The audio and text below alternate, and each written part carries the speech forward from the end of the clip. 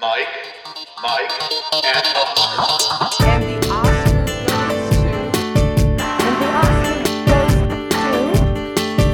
the Oscar goes to... And the Oscar goes to... And the Oscar goes to award season recaps week. And the Oscar race checkpoint. And we're back. Welcome once again to another episode of Mike, and Oscar. I am your co-host, Mike One. Co-host also Mike. In a moment, another Oscar race checkpoint as we go around the world of film festivals and previews and updates and news and bankruptcy filings, quite frankly, is sadly how we're going to start off this episode, Michael. Yeah, unfortunately, Cineworld is preparing to file bankruptcy, and we were going to attack this episode over the weekend for you guys, and I had lost my voice. Your back blew out. Yeah. We just had all these things happen to us physically. I think I had heat stroke for a day. It was it was not great, and unfortunately, we missed out on our usual weekend recording, Yeah. but I'm glad to be, playing some hooky with you until all new news drops. And of course, it just stumps all this stuff or trumps all this stuff. I try not to use that term anymore since the last, I guess since 2016 for some reason. I can't put my finger on. No, Bigley's all this news that we have, yeah. that's right. Hopefully we don't get this news big leagued, but it's a lot of fun news that I think we made funner somehow after this first story. Right, and that's where we will start.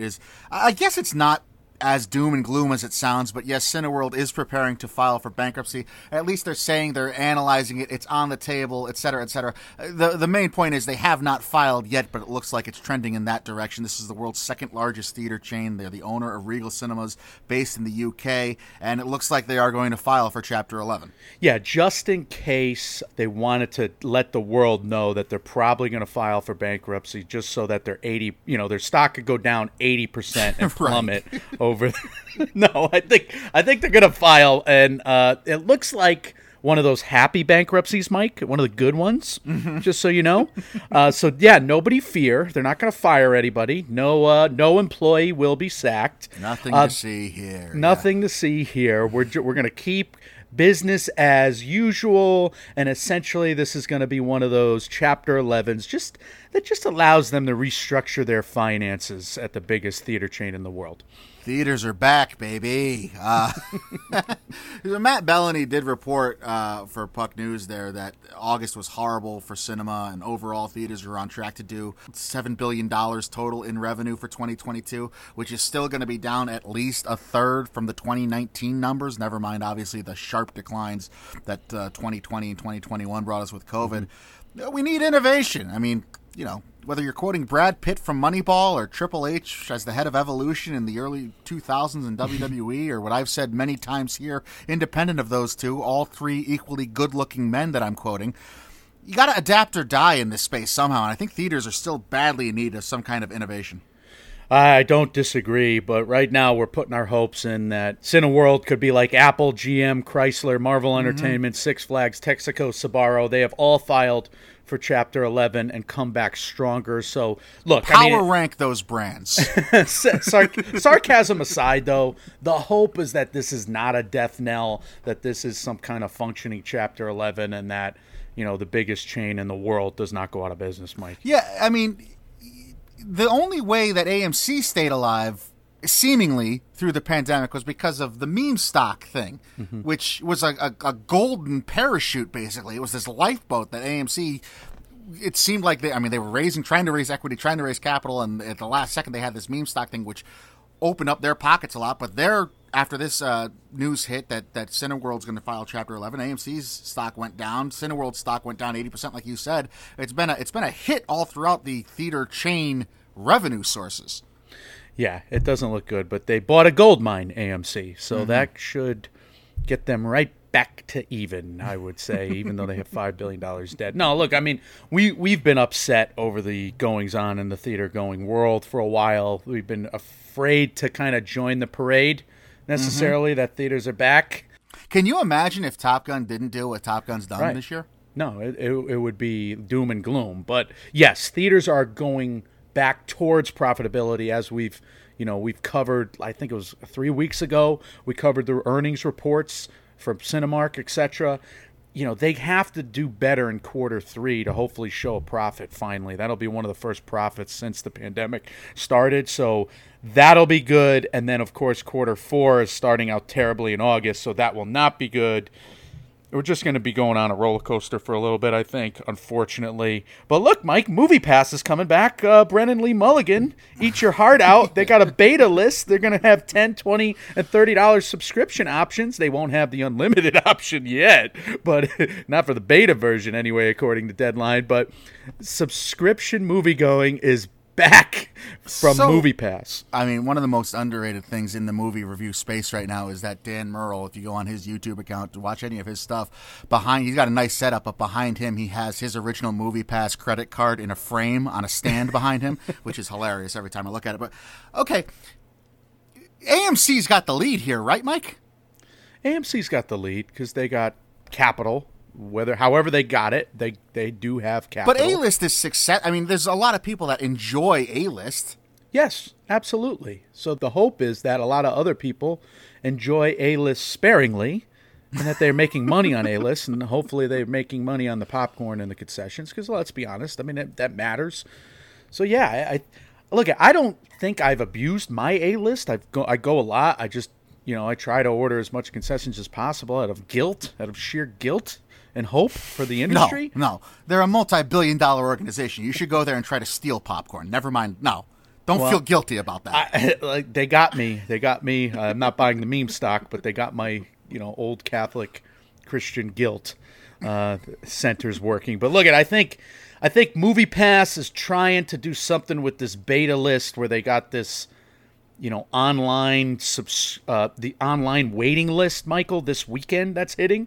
So we're going to get news about this wait list, first come, first serve, and we're going to get news about how many people are on the wait list to get this thing that is supposedly MoviePass is going to go live in September. Can you believe this? I like that one of the quotes here from the article on Deadline from Stacy Spikes, who's one of the co-founders of MoviePass, was, "We're going to make mistakes." Really? And next thing, they'll be sending out a mass email about a friend from Wakanda who had his bank account stolen. You just need to send him $1,000, please. If you do that, then just get your email. Are you more sick of Friday the 13th sequels or MoviePass sequels at this point? Like, neither one will die. Right.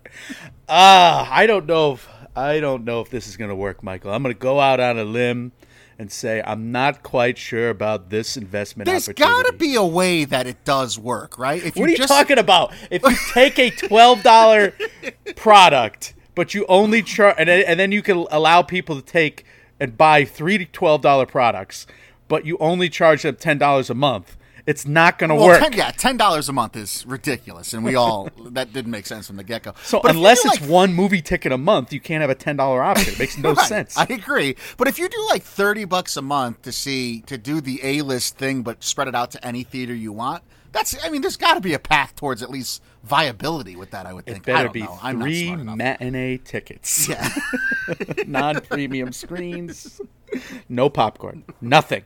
Just sit there. Freddie, Jason, Michael Myers, and MoviePass. Sit there and like it. We'll continue with some industry news.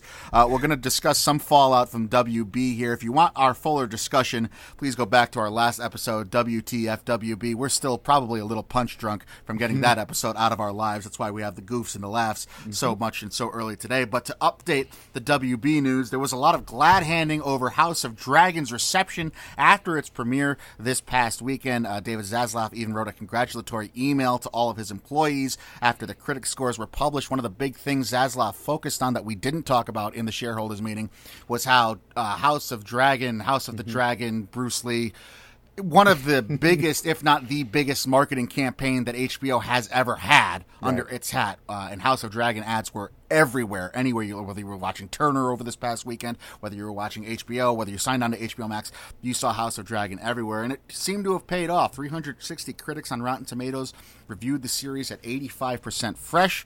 There's an early 89% audience score as well. I did not watch this, obviously. Michael, you are a Game of Thrones guy. What did you think of the House of Dragon debut? Well, I would say they sucked me back in. You know, I could give an Al Pacino quote from a certain third movie in a trilogy. I'm not going Scent to of do a Woman, that. yes. Right. Scent of a Woman 3, Schmelly Lady. Wow. A smaller courtroom, yeah. We know the stakes of Game of Thrones. They're all after the throne. And I did not expect to get sucked in so thoroughly, so quickly, but here I am connecting to all these characters. I don't know which one I want to win. I read the darn book, the history book, the illustrated one that George R. R. Martin released for like $50. I bought it opening day. I think I pre-ordered it. I looked at all the pictures once. I read it once. I don't remember who wins. To my joy, Michael, I forget the ending. So now I can enjoy this entire season and all these series, and I don't know who's winning the Dance of Dragons, which was what it was called, you know, when all these dragons basically fought each other, because we have 10 dragons in play at least right now, Michael, and we have all these Targaryens who fly these friggin' dragons. They all want to become the successor to this wimpy king, and I don't know who's going to take over. It's great. This is a prequel? Prequel. So it's 172 years before the birth of Daenerys Targaryen. I was going to say, if it's any sooner than 171, then I won't watch it. I know we're supposed to be optimistic and happy. I wanted so badly this to suck. You want the world to burn, Dracarys. No, I think the show was great. It was really gross, by the way. It was extra bloody. I don't know if they're going to keep doing that. I did see that, yeah. That was disgusting. Like, really gross on both sides. Good guys, bad guys, etc. We got to see a lot of dragons, though. We got to see a jousting tournament, which was crazy.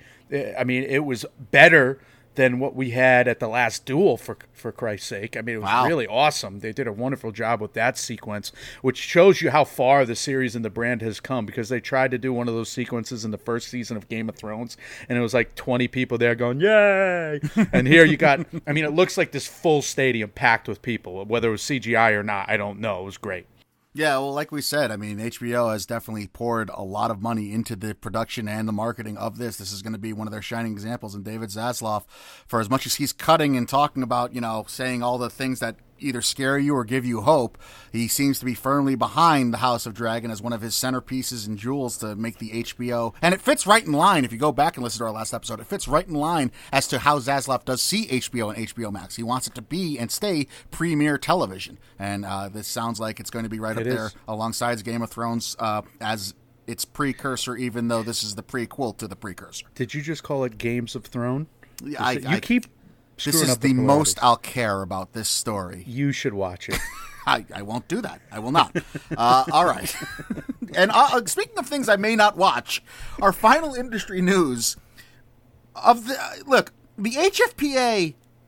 I guess they did enough according to NBC, because the Golden Globes are reportedly returning to NBC according to Scott Feinberg, asterisk. Right. Apparently they are, quote, zeroing in on a Tuesday, January 10th date, unquote, despite being traditionally held on the first Sunday of January. But since that is New Year's on the 2023 calendar, and since the second Sunday is the last week of the NFL, and the third is the Critics' Choice, and the fourth Sunday is the seventh day of that particular week, translation is it's a much cheaper deal for NBC here in the HFPA, so they can do Tuesday. It makes sense if NBC is like, well, we'll bring you back, but we're not paying you as much as we usually do. If that is, I don't know how that contract, if it's been adjusted, if it's been renegotiated. Oh, it's been adjusted. I would think so. Right. I would think as well, but who knows if we'll ever get the light of day on that. But okay, we have subsequent reports. Why I say it's an asterisk. Deadline, etc., all the other trades said that the move is not yet set in stone, but Scott Feinberg chose his words, as always, very carefully. Go and read his exclusive over there at The Hollywood Reporter. The gist of it seems to be that as long as the public and the industry doesn't revolt in a full-on backlash of this move, the Globes will return. Mike, have the HFPA done enough in your eyes to win you back as a viewer? No, right? I mean, not me. That's where we're at right now. We forgave the Oscars, Mm-hmm. we forgave the Emmys, we forgave the BAFTAs. None of them have been riddled with quite the level of scandal and corruption, and certainly, you know, problems in terms of inclusion and representation like the HFPA. This is extreme levels of just boxing people out for decades. There was also the BAFTAs, the Oscars. There was tangible changes immediately, and the HFPA has been, whether it's financially driven, whether it's we saw how they were just purchased out or to themselves essentially. We talked about that a couple ORC news shows ago, but maybe they couldn't. Maybe they were frozen. They couldn't make any moves. But there seems to be this triteness, this arrogance still coming from the HFPA over this that they. To me, I don't know how they've changed all that much. They added 20 members. They've gone through all of this oversight. They've worked with all these PR machines. They basically hired a new CEO, interim CEO, who then bought the company 6 months later and made it a for-profit enterprise. And we've been going over their invitations to Fibresky and other non-U.S. based journalists we're full of international film critics and journalists to hopefully vote at this year's award show and apply for future membership. But as far as we know, the 84 old white members are probably still there. They shuffle around the leadership to an extent, but there's still the same people there.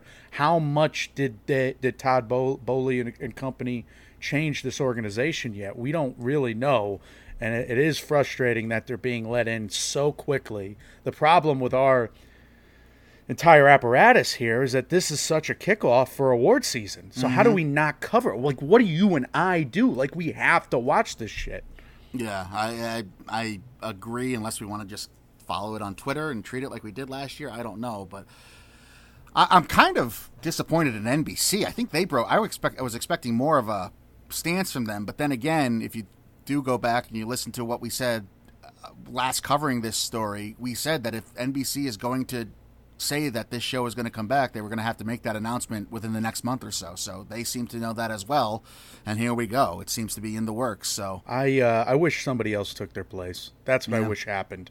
I wish these guys got filtered out. They got terminated, and somebody like the HCA Awards or something wrote in, and they became they got a broadcast deal, and we went with somebody else. Give me a new board, give me a new membership. Yeah, I like to pay attention to the history and the 75 years previous or whatever, right. But sometimes it's just a fireable offense, right? I wish we got rid of them.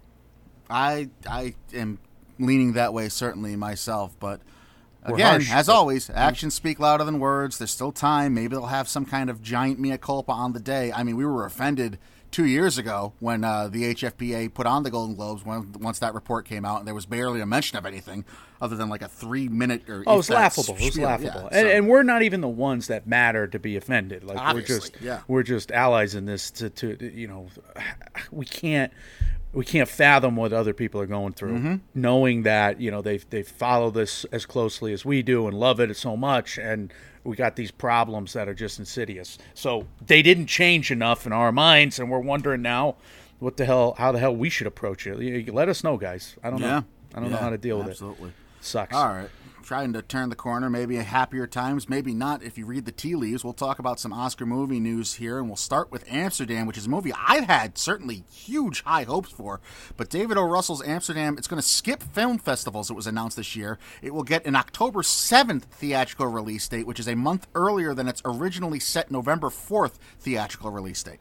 Okay, so I know you were very worried about this last week when news broke, but I did some research, and we have seen some 20th Century Searchlight / Disney movies that have bigger budgets and that would wind up being Oscar contenders, eschew and skip the film festivals in our past, Michael. We saw it just last year, for example, where West Side Story from 20th Century and Nightmare Alley, I think maybe it got like some connected AFI premieres or something other towards the end, but those were both something that skipped the festivals. David O. Russell's last two films, Joy and American Hustle, they skipped the fests, even though they were released in December. And something in common for all four of those movies are their budgets. They got like these mid to upper mid budgets. West Side Story was 100, Nightmare Alley 60, American Hustle 40, Joy was 60, and Amsterdam here, I think it was... I think it's another around $60-70 million budget. So Disney in the past it's been a strategy for them, especially when they have a named filmmaker and a named cast. Just skip the festivals altogether. Interesting. Well, that does give me a little more hope, but it again falls back to how are people going to receive a David O. Russell film? How are people going to receive David O. Russell in general?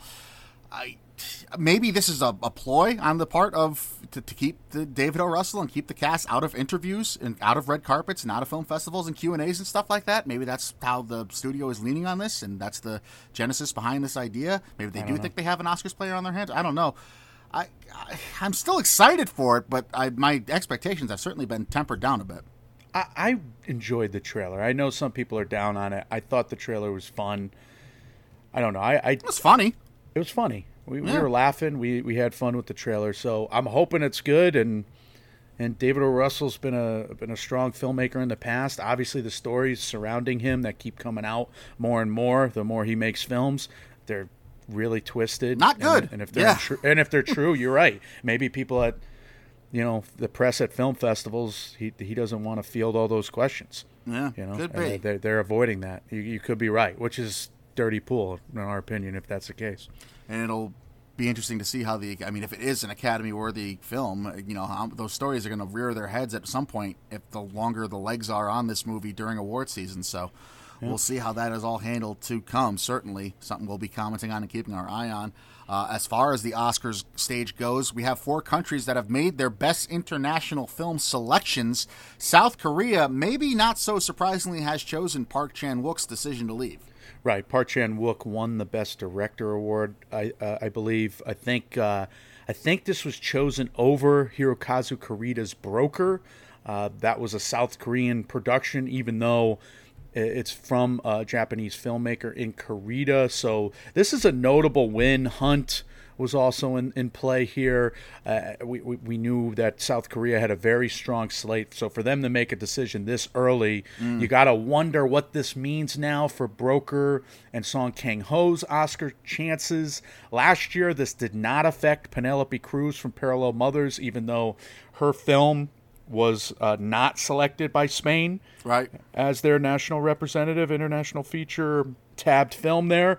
We had her husband, Javier Bardem, get a film in there. I forget the name of it. It wasn't selected, obviously, in the top 10 or shortlisted. So we have Park Chan-wook coming off the Cannes momentum, and there's been some debate whether or not Broker is eligible in Japan. I do not think so. So the question becomes, can that find some momentum elsewhere? It'd be a fun story if that did get in on the Japan selection, though, to have that go. Presumably, those would be 2 of the leaders in the category.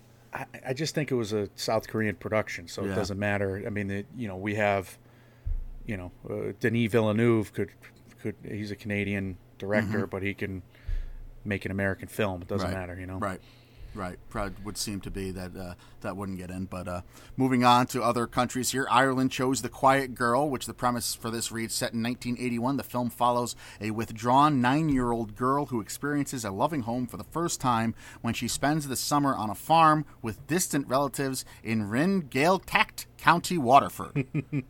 Switzerland chose A Piece of Sky from Michael Koch. In a remote mountain village, Anna tries to preserve her young love for Marco against all odds. And then from Taiwan, Michael, we have Goddamned Ashura. I like this premise, too. A horror crime drama. It's already won 4 awards on the regional festival circuit. Goddamned Ashura has a premise that reads, during the night of his 18th birthday, John Wen commits a random shooting in a crowded night market. Oh, scary. Yeah. Goddamned Ashura. Why not? Terrifying. Something we can use in jokes all throughout the Oscars lead up. Yeah, for a very serious premise that will be inappropriate about, apparently, but it's funny. All right, look at good luck to you. Leo Grande was granted Oscars eligibility by the Academy, Michael.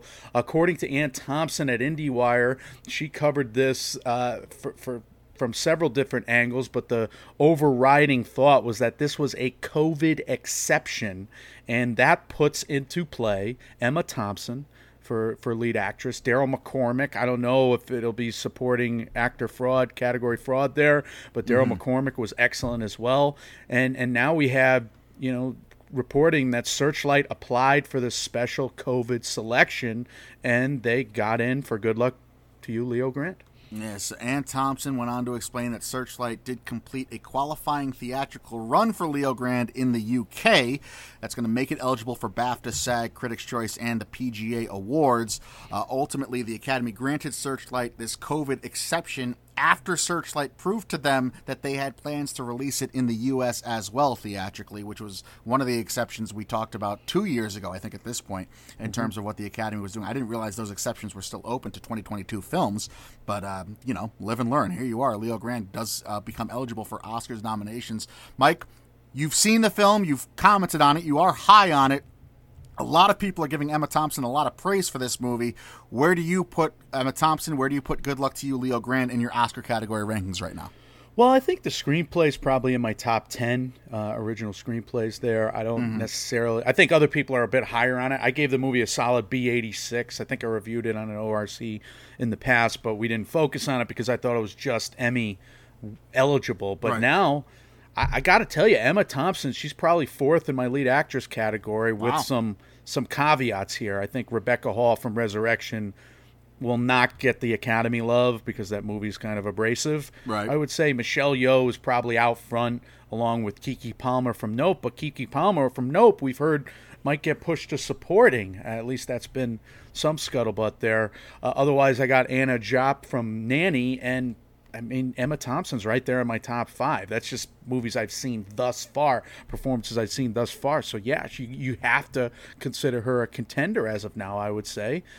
We've seen this time and again, Michael, where you think all of your picks are going to be taken off the board early, right? But then we see the rest of the movies, and no, they're not necessarily going to fall off the board if the performance is that strong, and she's really great in it.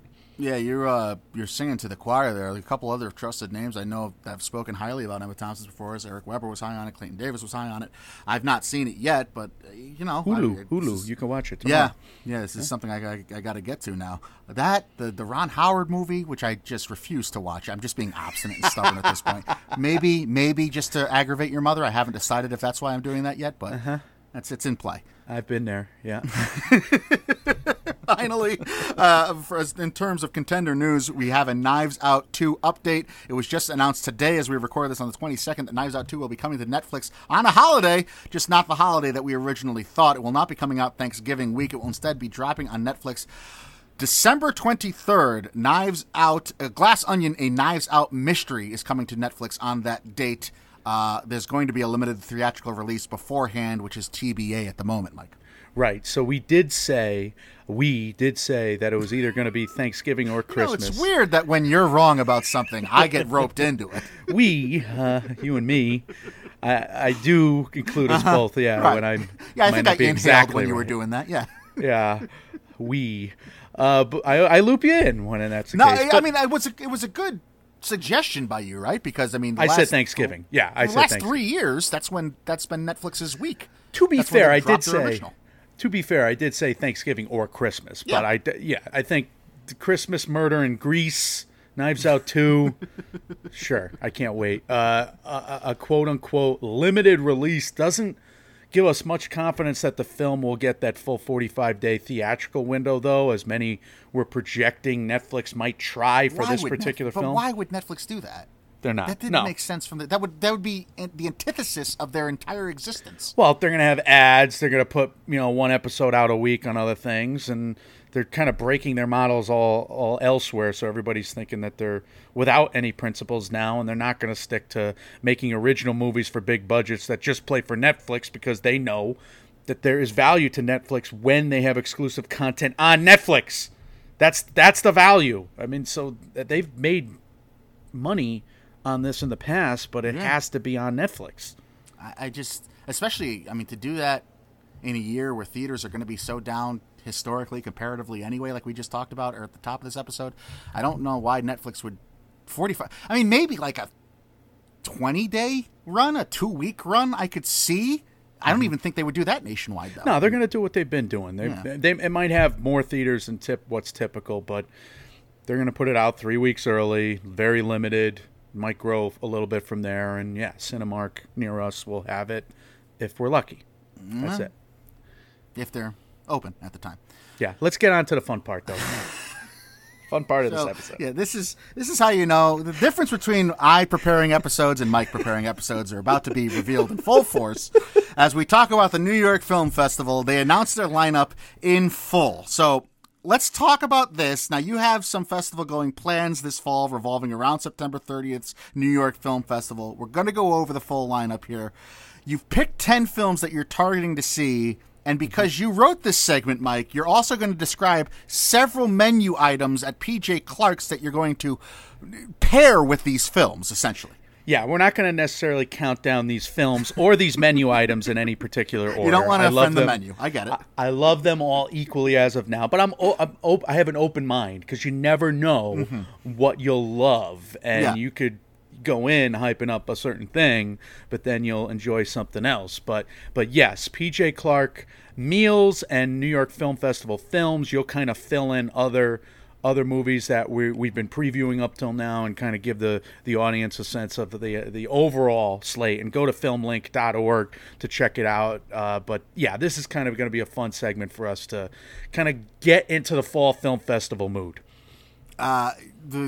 When I first opened the doc for this episode, I was scrolling down. The first thing I saw was in giant, 50 size font, Parmesan truffle fries. Yeah. So this is where this segment is going. Yeah. It's All so right. good. Let's dive into it here. We'll begin. We'll refer to two of the featured films. Noah Baumbach's White Noise. That's going to be, like we said previously, New York Film Festival's opening night film. Is that on your list? Yes, White Noise is on my list. Hopefully my brother and I can see it together. In fact, we're planning to go that last Saturday. And last year they replayed the three features that day, the opening night centerpiece and closing night films. So I had seen, well, not that Dune was one of these, but I had seen The Power of the Dog and The Tragedy of Macbeth on that particular day. So I'm hoping to enjoy that with my brother. I think because it's such a big event film, I will go with and target the center cut filet mignon, the Roquefort butter blistered green beans with garlic butter for Oh, man. it's pricey, $46, but yeah, let's go. So is PJ, I feel like PJ Clark's is Hogwarts, and that is just, it's constantly moving around on the inside. Staircases are, you're never where you thought. Is it a steakhouse or is it a burger joint?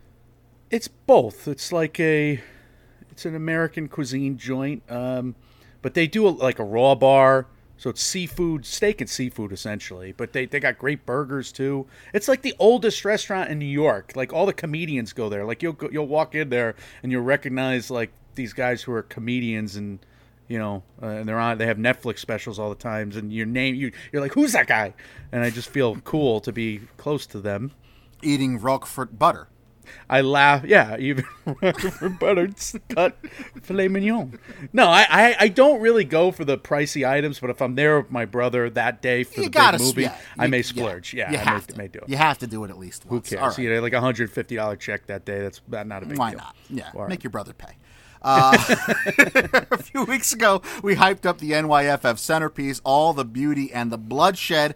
We said that would be a possible documentary feature contender, but you want to see that somewhere else. Yeah, I'm a member of the IDA, and I usually go in for several documentary festivals later in the fall, so I'm not necessarily going to focus on documentaries here. There are a bunch that I want to see. Is that black enough for you?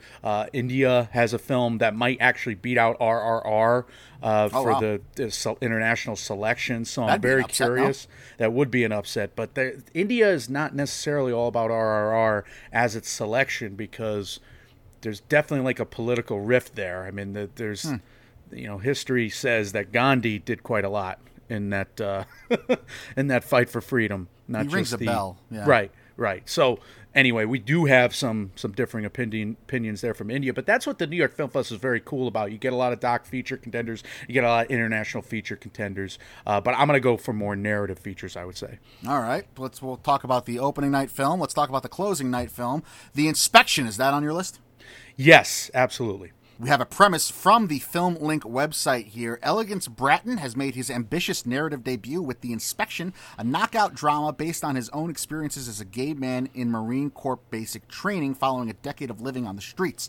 In a breathtaking first cinematic starring role, Tony and Emmy-nominated actor Jeremy Pope is run through an emotional and physical gauntlet as a young man dealing with the intimidation of a sadistic sergeant, played by Bokeem Woodbine, his desire for a sympathetic superior, played by Raul Castillo, and his complicated feelings toward the mother who rejected him, a revelatory Gabrielle Union. The Inspection is an A24 release, so if nothing else, that last sentence there should highlight some green flags in a lot of people's minds. Yeah, The Inspection was a inspired selection here, Mike. We were not expecting this to be the closing nighter. Yeah, I'm excited. I'm excited that this could be an Oscar contender coming out of nowhere a little bit. But look, I mean, depending on how sad it is, I'll probably just drink afterwards and avoid the post-film meal. But if I have not made this clear, I 17 Guinnesses at PJ Clark's, which is probably what this premise deserves, because it sounds like a bummer of a premise, even though I'm going to see it. Turn into That's Veruca pricey. Salt from Willy Wonka, the blueberry blow up with 17 Guinness, going to roll you down. That's a Fifth pricey. Avenue. That's a pricey tag, probably more expensive than. So I may have to go a little harder. But look, I don't always drink beer, Michael, but when I do. Mm-hmm. No Dos Equis, Guinness. That's just, I don't know why. I'm an eighth Irish. That's all I've been drinking lately. Can you It's pour just me like a once glass week. of the Roquefort butter, please? It's a work of art. But when the Roquefort butter steak is there, and you have the cascading Guinness in its beautiful glass, my goodness, wow. Getting What are we hungry. talking about? What are we talking about? I have another movie. do have meals associated with these next few Cannes films heading to New York. A24's After Sun is on the list. We've talked about this one, starring Paul Mescal, Francesca Corio, Michael. Yeah, Roast Turkey Club, smoked bacon, tomato jam, Asiago, dill mayonnaise, romaine whole grain toast, $21.15 for a price there, because After Sun is about a vacation in the country of Turkey, and I don't understand Very international. Yeah, Nicely done by you. That's 3 films down. White Noise, The Inspection, After Sun. What about Park Chan-wook's decision to leave? It may or may not be about werewolves. I don't know if there's a werewolf-adjacent item on PJ Clark's menu. I think I'm getting there, but I'm really hoping I can find a way to see Decision to Leave at the festival. My brother and I have spent the past month, like every Sunday, we've been watching and rewatching South Korean films, which is really fun. We've been bonding over this. We watched I Saw the Devil on your recommendation. We started with that one. It was insane. You're welcome. We watched The Host this past week. Yeah. 2 weeks ago, we watched A Bittersweet Life, which everybody ranked as a very good action movie. And there is a flaming trash can sequence that is the craziest effing thing you ever saw. By the way, oh my right. God. So that wasn't as good of a movie as these others, but A Bittersweet Life has a flaming trash can sequence fight. It's ludicrous. But then there's the gangster, the cop, and the devil, which was perfectly on our speed, me and Daniel there. Also Daniel, I should call him. But we're saving some of the Park Chan-wook films for closer to the festival. Sure. We've already seen a bunch of those already, so we want to rewatch a couple more there. But yeah, if you want to come with, I'd even tolerate your slow mall walker ass around the Opera House. I think I'm going to shock you next time we walk somewhere, because my gait has always been pretty quick. Is it? Yeah. Is it now? But here's the thing. You got to be ready for this. Like, we're going to get off in Grand Central. We got to haul ass to the red train. Or, I'm sorry. We got to haul ass to the shuttle, and then the red train. That's probably the most walking you're going to do, just getting to the subways. Once we're there, everything is just in a square block. We don't have to walk very far. It's nice. I am intimidated by the New York subway system and how it's just like, I don't know how you've mastered that. I guess living there for the time you had to have something to do with that. But man, I'm much more comfortable in a car that I can drive. I hear you. It's just $60 parking if you're lucky. Right, if you can find a spot to begin with, yeah. And it's a pain in the ass to get in there. And you might be in traffic going over 95 Right. to Route 9 there. It sucks. Right. So who knows if we get to the screening on time. And I cannot not be early enough to go to PJ Clark's. Do you understand this? What's the pairing? Yeah, the Cadillac burger. I think you got to go with a rare burger here because it might be a werewolf movie. I see what you're doing. Okay. Double smoked country bacon, American cheese, tomato, lettuce, onion, $23. The Cadillac. It's a great name. I think you name something the Cadillac, it becomes like at least 10% more appealing just on its face. I like Delicious, that. Yeah. delicious. It's a bacon cheeseburger, but they call it the Cadillac, and it makes it infinitely more appealing than if it was a bacon cheeseburger on the menu. That's correct. Yeah, I'm down. Good Their choice. burgers are so damn good. Oh my god, that's what I would recommend. If like you're going there for the first time, you don't gotta spend $50 on a steak. Just get one of their burgers. You'd be happy. What about a glass of Rockford butter? I would love to see you order that. You drink that, and you're in your own Triangle of Sadness, which is the next movie from Ruben Östlund, starring Woody Harrelson and Harris Dickinson, distributed by Neon.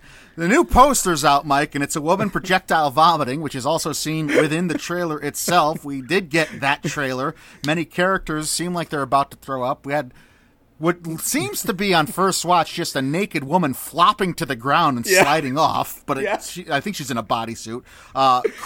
Crazy trailer. Yeah, I should beware of eating anything before this film, but that's nonsense. I'll have the lobster roll. Oh, you're disgusting. Steamed lobster meat, warm brioche. Disgusting. You could choose classic Maine, light mayonnaise, lemon, and chive, or Connecticut-style melted butter. I've had the Connecticut style. It's very good. It's $35. Can I tell you, I have had more lobster rolls this summer than I think I've had like breaths of air. My parents, every summer they're just like fiends about going to random places in Connecticut just to try the lobster rolls, whether it's like a food truck or like a restaurant or a This is not a bad place. thing. This is good. Well, it's not until your cholesterol is like 980, you know? So the butter is what's in your veins right now. You just don't even have blood. It's just all butter. Exactly. I can't believe, after seeing that trailer, your first thought is, I can go for some seafood right now. A man's got to eat. But all right, we watch this trailer. It's a monster. We start at a men's fashion audition with some jokes. We head over to a yacht where we meet a bunch of staffers and we meet a bunch of wealthy billionaires. Characters don't like to hear the word no. Got all these goofy jokes worked in then. And then all of a sudden, there's a storm outside. There's debates raging amongst the crew and the passengers. And everybody's standing on a tilt while everything falls and crashes around them until we know that the thing's going to go under. And they wash up on a beach where apparently it'll be Lord of the Flies, where the staffers take charge of the billionaires. And we got this crazy-ass movie, yet another crazy-ass movie from Ruben Östlund that he's going to scream about on awards stages. The thought I had when watching this trailer was as if James Cameron told you and I to write the screenplay for Titanic. Yeah, maybe swell with us. Right. It's got that like deadpan Woody Harrelson smiling but dead in the eyes and having to put up with this high society who's not listening to him anyway, telling him to wash the sails. Ma'am, I don't think we can wash the sails as this is a motorized vessel. But they go on, and then he's like, okay, well, we'll wash in the that sails. case, we'll wash the sails, sure. And she just goes away. It's like, Mr. Burns humor from The Simpsons. Right. Exactly. I can't wait to see this film. I know that this filmmaker is particularly vexing, though, so I will send out a warning. Like, he'll make a 3-hour movie, and he'll do one of these Seth MacFarlane things. We'll just let a scene play out way too long on purpose just to piss you off as an audience member, just to get, like, he's very confrontational. What's the word? Provocative. He's a provocateur for sure. Polarizing, maybe. Yes. Makes sense. I am excited to see that. I am horrified and disgusted by your thought to go right to seafood after seeing how much vomiting is interlaced within this movie. That doesn't bother me. For whatever reason, it's never really bothered me. I could watch somebody blow chunks in a bucket, and I could just eat a lobster roll. I won't have an issue. Eating a loaded hot dog right over them as they throw up. Sucks for you. That's not the only movie going to NYFF by way of Cannes. We also have Armageddon Time from James Gray. That's from Focus Features, Anne Hathaway, Jeremy Strong, and Anthony Hopkins. I feel like Armageddon Time is akin to, what was that other one? That island movie that we previewed forever? Oh. It was a writer's name. Tim Roth was in it. Oh, Bergman Island. Yes, Yeah, which is Bergman very Island. good, by the way. Yes, which we previed 1,000 times We on the did. show. Armageddon Time. Armageddon This is Time's getting there. 999th time Yes. we previewed it. You're right.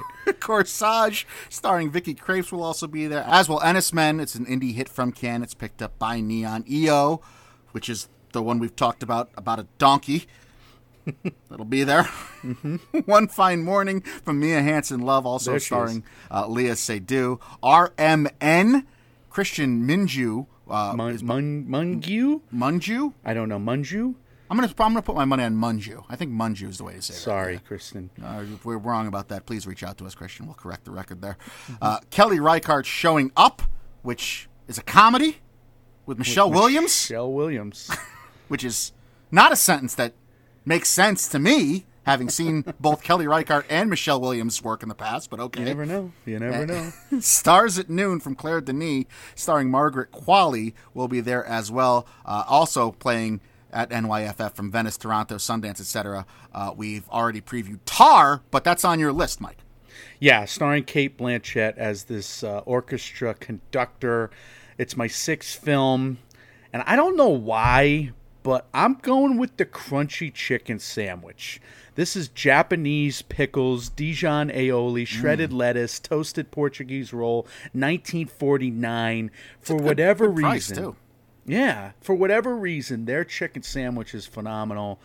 I really liked it the last time I did. I went all out and I did like mac and cheese with it because I was like, oh, this is my comfort food. This is the one. This is the one where I pig out. This is As opposed to the $40 butter. Yeah. right. This is the one where I really go hog. But for whatever reason, if I'm going to see a foo-foo movie about a woman just blowing smoke out of her face for 40 minutes, how long is that scene? It's David Lynch scene. No, it's just going to be this movie about this conductor. I can tell you in exactly. Well, Berlin. that's exactly why you're picking, whether it's subconscious or not. You're picking the chicken sandwich because I picture you sitting down at the bar and you're doing like the wavy fingers, waiting for as you see the chicken sandwich coming towards you, and that's essentially you're conducting your own orchestra there with your fingers. I will do exactly this, and I hope you're next to me when we do this. We'll order it. Kate Blanchett. We'll sit there. We'll just be the two psychopaths waving our fingers at the man bringing us a chicken sandwich. Oh my God. We've also previewed previously, playing in New York, No Bears from Jafar Panahi, Master Gardener from Paul Schrader, that's starring Joel Edgerton and Sigourney Weaver, The Eternal Daughter, playing from Joanna Hogg, that's her film school buddy Tilda Swinton will be in that, which we've previewed as well, and Descendant from Margaret Brown is a documentary from the Obamas. You already saw and you enjoyed this one at Sundance. Yes, very good. Descendant's going to be a contender there for sure. Otherwise, we have four films announced in the spotlight section that I want to highlight. Till is going to be the first one from Chinyonye Chukwu.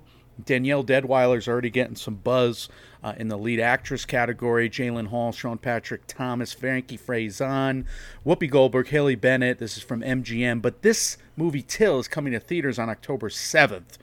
Which is in the middle of the festival. So it's getting like this special premiere, but it's not necessarily something, that you can't see in theaters a week later. So I'm going to go with Bones and All, Michael. Makes sense. Something you can only see at New York before it does debut. But Bones and All from Luca Guadagnino. That stars Timothée Chalamet, Taylor Russell, Andre Holland, Chloe Sevigny, Mark Rylance, Jessica Harper, who is obviously horror royalty from Suspiria, as we've talked about, Michael Stuhlbarg as well in that. This is from MGM. Bones and All, we've talked about it's a horror, maybe love story kind of behind it.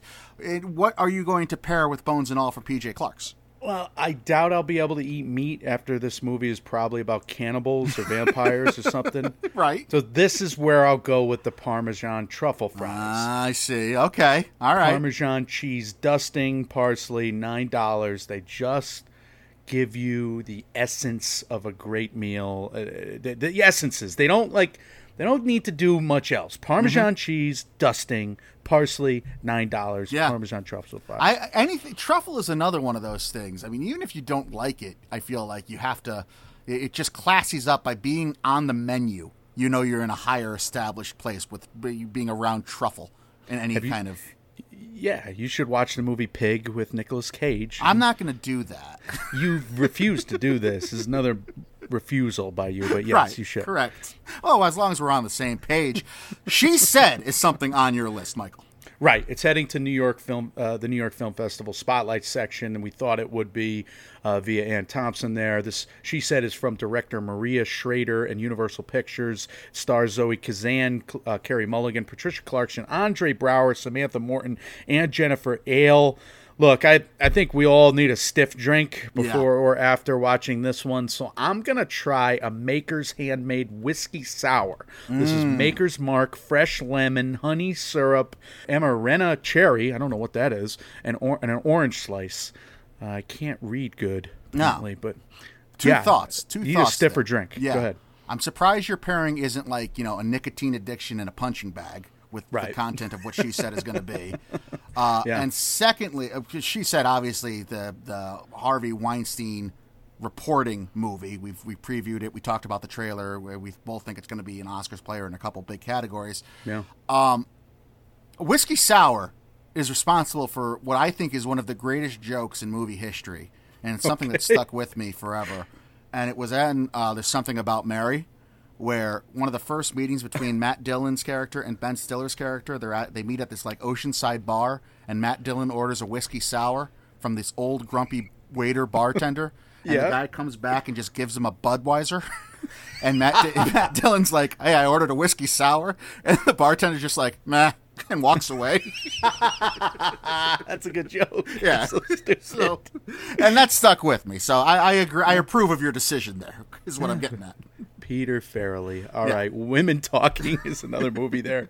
We have the wrong tone in our voice right now. Go ahead. Absolutely. Women, especially for these two movies. Yeah, no doubt. Course. This was added to the New York Film Festival Spotlight section. This is from Sarah Polley and MGM. Frances McDormand, Rooney Mara, Claire Foy, Jesse Buckley, and Ben Whishaw star. What's going with this one? You got to drink. Again, these movies are too heavy not to not drink. So I'm going to go with the Smoky Old Fashioned.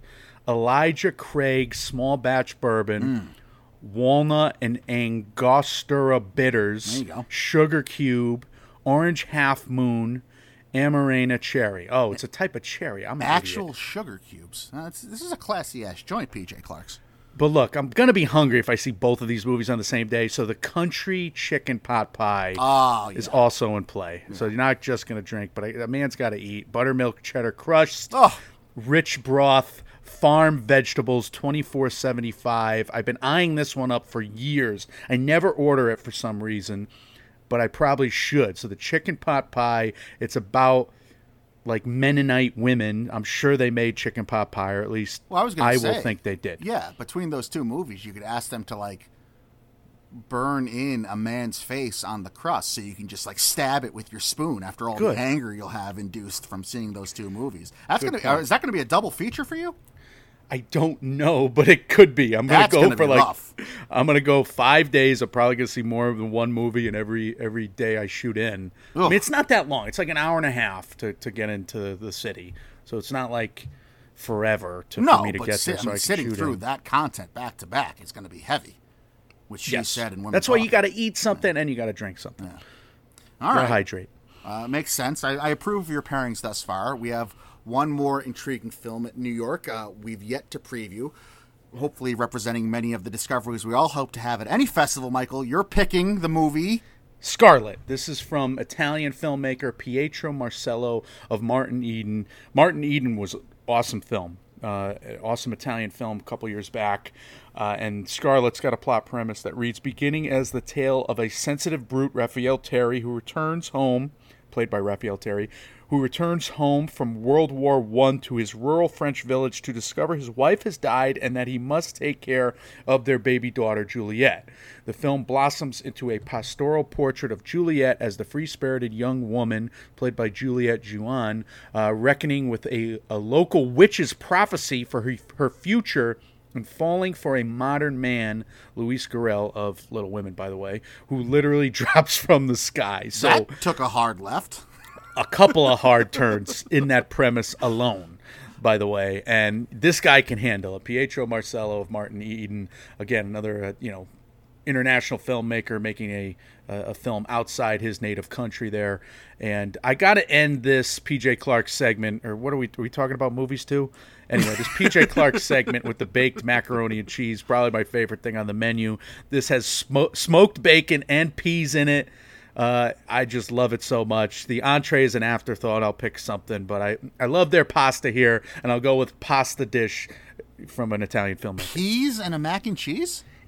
You gotta try it. It's not a Really? big dish, so don't get like it's $12.50 for a relatively small portion. But it's like you order it on the side of the burger. I would say, like if you're going once, I would recommend you get one of the burgers and you get the mac and cheese as a side dish. That's what I would recommend. All right. Well, there you go. You have a the- Guinness or an old fashioned, yeah. The full-fledged New York Film Festival rundown with, if you have the time and you need something to eat, if you got a grumbling and you're tumbling, go check out PJ Clark's. Also, Mike did a wonderful job of breaking down a bunch of great options for really decent prices too. I will say, we're not sponsored by PJ Clark's or anything, but having just looked at this menu for the first time myself, I'm pretty impressed by what they're offering here. Not Good too job by bad, you, right? Michael. Yeah, it's not too bad. I found it. I was shocked that it wasn't more expensive. Yeah. And yeah, I'm in. I'm in to go there every single time between every single screening if I can.